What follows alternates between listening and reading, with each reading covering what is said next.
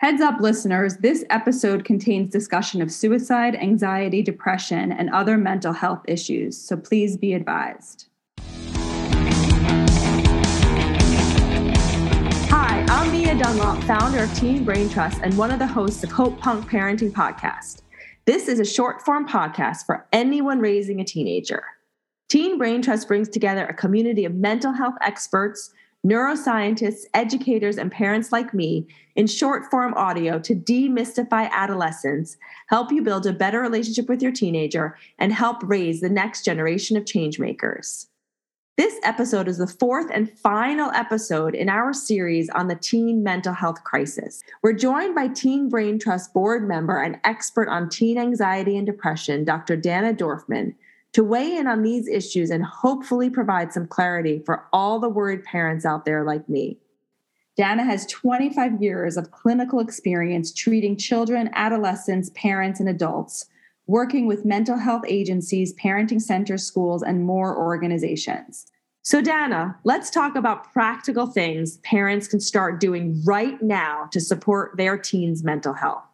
Okay, let's do it. We're finally in a place as a society where mental health is being taken seriously. We're finally acknowledging that mental health is as important to our overall well-being as physical health. Finally, right? Mental health is way less stigmatized than it used to be, and we're finally able to have practical, real-world conversations about it, like this one. That being said, learning how to take care of our physical health is pretty common knowledge. We know that we should get enough sleep, eat healthy, and when we get a cut, we should put on antiseptic and a Band-Aid. But that kind of basic care and treatment for mental health still seems like some sort of big, complicated thing that only professionals can handle. So what are things that parents can start doing right now in their own homes that help support good mental health in their teens? The one big thing, and probably the most important thing, is for parents to create a safe emotional space for kids to be able to express themselves and to talk about their feelings. I hear the term safe emotional space, and I'm worried that it might feel a little woo-woo or not tangible enough to some of our listeners. What is a safe emotional space, and why should creating it be a parent's first priority? I can't believe that you're accusing me of being woo-woo. But there's more and more research to support the idea that human beings are vulnerable creatures. We are wired to protect ourselves and to protect ourselves from feeling vulnerable. So it takes some strength and courage to be able to know when we feel vulnerable, tolerate it, and to feel safe enough to be able to express it to those around us. There is not a teenager in the world who doesn't wonder if they're a little bit crazy or if they're the only ones who feel how they feel. Even the most secure, confident teenagers at some point feel like maybe they're weird or off. The more that we can allow our teenagers to sort of express the range of feelings that they experience and that we don't judge, criticize, malign, the safer they're going to feel. Emotions cannot be right or wrong. They just are. And so a lot of times there are facts, that could be right or wrong, objectively right or wrong, but feelings cannot be. All of our emotions are based on our own experiences, our own biology. And so when someone expresses an emotion that they're having, well, we might not like it or we might not want them to feel it. That's what they're feeling. And so it's inarguable and therefore worth exploration and certainly not worth arguing about. So I hear you say create emotional space, Dana. And for me, that brings up what I do with my boys. It's kind of like I've said to them, I want you to know that you can come to me no matter how badly you guys have fucked up. There is always a solution that we can come up with together. You can always feel comfortable coming to me and we can problem solve together. I think that is exactly what helps kids feel safe. And I think that even the times that we F up or screw up, or we feel like we've failed, I really encourage parents to go back to their kids and even say, I think that I didn't handle this so well, or I wish that I had handled this differently, or even I screwed up at work and was rude to my colleague, and now I really regret doing it. That the more that kids can see that we too make mistakes, and that's how we grow and that's how we learn, then the less charged it is for kids to say, like, all right, I made a mistake. Okay, Dana, so safe emotional spaces are great to have. How can we actually create them so our kids actually get all these benefits you're talking about? So you know that you have created a safe emotional space for your teens when the following happens. When your teen is able to check in with themselves, when they're able to identify how it is that they're feeling, and then when they're able to express it in some kind of effective or direct way. Oftentimes that is by verbalizing the feeling. When your teen is able to do these things, I think that you can feel relatively confidently that you have created a safe emotional space.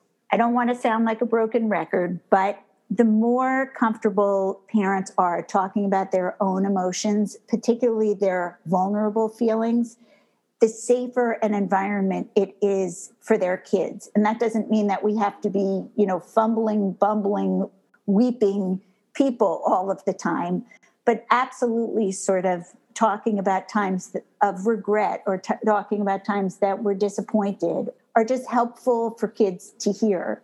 It also just reminds everybody about the language that we use and the language that we use to describe what goes on inside of us. It's much harder than we think to know what it is that we're feeling. I spend most of my days in my office helping people describe or attach words to what it is that they're feeling. So you want us to really own when we have emotional outbursts? As much as I hate to say it, yes. I think that none of us like to admit it. And so if a parent can kind of tolerate their own feelings of shame or even forego those feelings and give themselves the opportunity to be able to revisit something, to be able to say, I'm sorry, or I wish that I had dealt with this differently, or I didn't like the way that I said that. I often encourage parents, and I really try to do this in my own home, is to talk about my own emotions kind of as they're happening or in the moment. I think sometimes my family wishes that they weren't getting a play-by-play of how it is that I'm feeling. But I do think that the more that we can express our feelings in present time, the more beneficial it is for kids for several reasons. The first is that we're modeling for them how to express emotions verbally. You're also sort of being completely present with your emotion and demonstrating how to do it in real time. And because we're asking our teenagers to be vulnerable with us, to expose their vulnerable feelings to us, which I think conveys some innate trust. And so we're also exposing our vulnerability to them or sharing our vulnerability with them, which conveys an element of trust and normalizes those feelings. You're talking a lot about how we parents need to manage our own emotions. Is that it? What about our kids' emotions? So I think it's important for parents to bear in mind that kids are supposed to experience some kind of stress, and kids are supposed to or will invariably experience unhappiness and displeasure or distress. Our job is not necessarily to try to help them feel better. It's really helping them learn to know what it is that's going on inside of them, to know what their feelings are, and to figure out ways to manage it, tolerate it, and to effectively express it. A lot of times, parents go into problem-solving mode. They feel anxious themselves. They're eager to eradicate or get the child to feel better. They don't want the child to be in any kind of distress. So then they impose some kind of problem-solving which conveys to the child that there's something wrong with feeling anxious, unhappy, distressed, when in fact it is appropriate to feel anxious before a test. It's appropriate to feel unhappy when your romantic partner breaks up with you. So you're validating the feeling that they're having and also helping them sort of move through that feeling. The other thing is that we're creating these safe spaces for them to feel the uncomfortable feelings. If they know that it is acceptable and normal and part of being human to feel these feelings, they are more likely to express them. If they feel shame or they're concerned that the feelings are not going to be tolerated, they're more likely to keep them inside. And it is much harder for anybody to express those kinds of feelings, the feelings of vulnerability, shame, humiliation, rejection. Those are all much harder feelings and require a much safer environment in order to feel okay to express them. So in addition to managing our own emotions, we really need to learn to be comfortable seeing our kids manage their own uncomfortable emotion and giving them the space to do that and letting them know it's okay to do that, which is really hard. I think I've said this before, but I think that is the hardest part of parenting, is seeing your child in any kind of emotional pain. As much as I'm preaching that this is not the goal, it is so hard to sit with. Dana, I know so many parents that say their teenagers don't talk to them. How can they then create a safe space for the teens that are not really talking to their parents? Yeah, that is a great point. And I'm glad that we are addressing this as well, because part of being an adolescent is also separating from one's parents, becoming an emotionally separate person with a separate identity, and also identifying more strongly with their peers. So a lot of times kids are not necessarily going to confide in their parents, no matter how loving and safe parents try to make their home or the environment. A lot of times, though, when kids are really scared, like when they are scared about a friend who's actually, drinking too much, or they find out something about a friend who might be in a crisis, or they themselves think that they're in some kind of crisis, a lot of times kids will confide in an adult that they trust. So even though a teenager might not necessarily talk to a parent directly about it, they oftentimes will find a teacher at school, a counselor, a coach, a friend's parent to get some kind of guidance or help or support. The other thing is, I think it's helpful to convey to kids that if there is ever a situation where they are terrified of our disapproval, to know that they can let you know something that they're afraid of or concerned about, and that you will... That will suspend judgment, or what? Yeah. When both of our teenagers started going to parties, and we had many discussions about, drinking and drugs and things, but we also know that kids get themselves into situations, and they get themselves into situations more deeply sometimes than they intend to. So we have also said to them, look, every time they go to a party, if at any point you want to leave, or if you feel like you need extra support or help, you can call us at any time, no questions asked.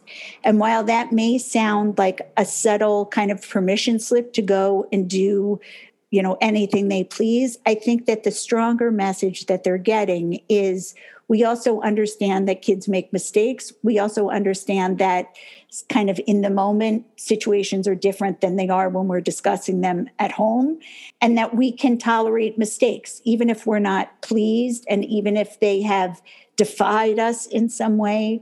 We're also letting them know that we understand that they're human. The most important thing is safety, and that you can come to me with anything, no questions asked. Exactly. if, as you're listening to this, you're thinking, I want to make a culture shift, or I want to, as people are using the word, pivot, the one thing that I would strongly recommend you do is to start talking about your own mistakes and your own failures, not necessarily your historic mistakes. Like, I remember when I was, a teenager and I did blah, blah, blah, and now I regret it, because that's ancient history. But if you can talk about something current, I think that the more vulnerable you can be, the more safe everybody feels.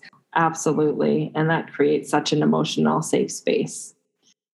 So this wraps up our 4-part series on the teen mental health crisis. But we will continue revisiting these topics and providing more tools and actionable takeaways in future episodes. If you're hungry for the more practical tools you can use to support your teen and their mental health, you can get a free month to all of our courses at www.teenbraintrust.com if you use the coupon code podcast at checkout. Thank you for listening. And if you found it helpful or insightful, we'd love it if you would leave a review. We hope that after listening to this series, you have a little more clarity and peace of mind around these topics, and that you feel more equipped to have some of these hard conversations with your teens.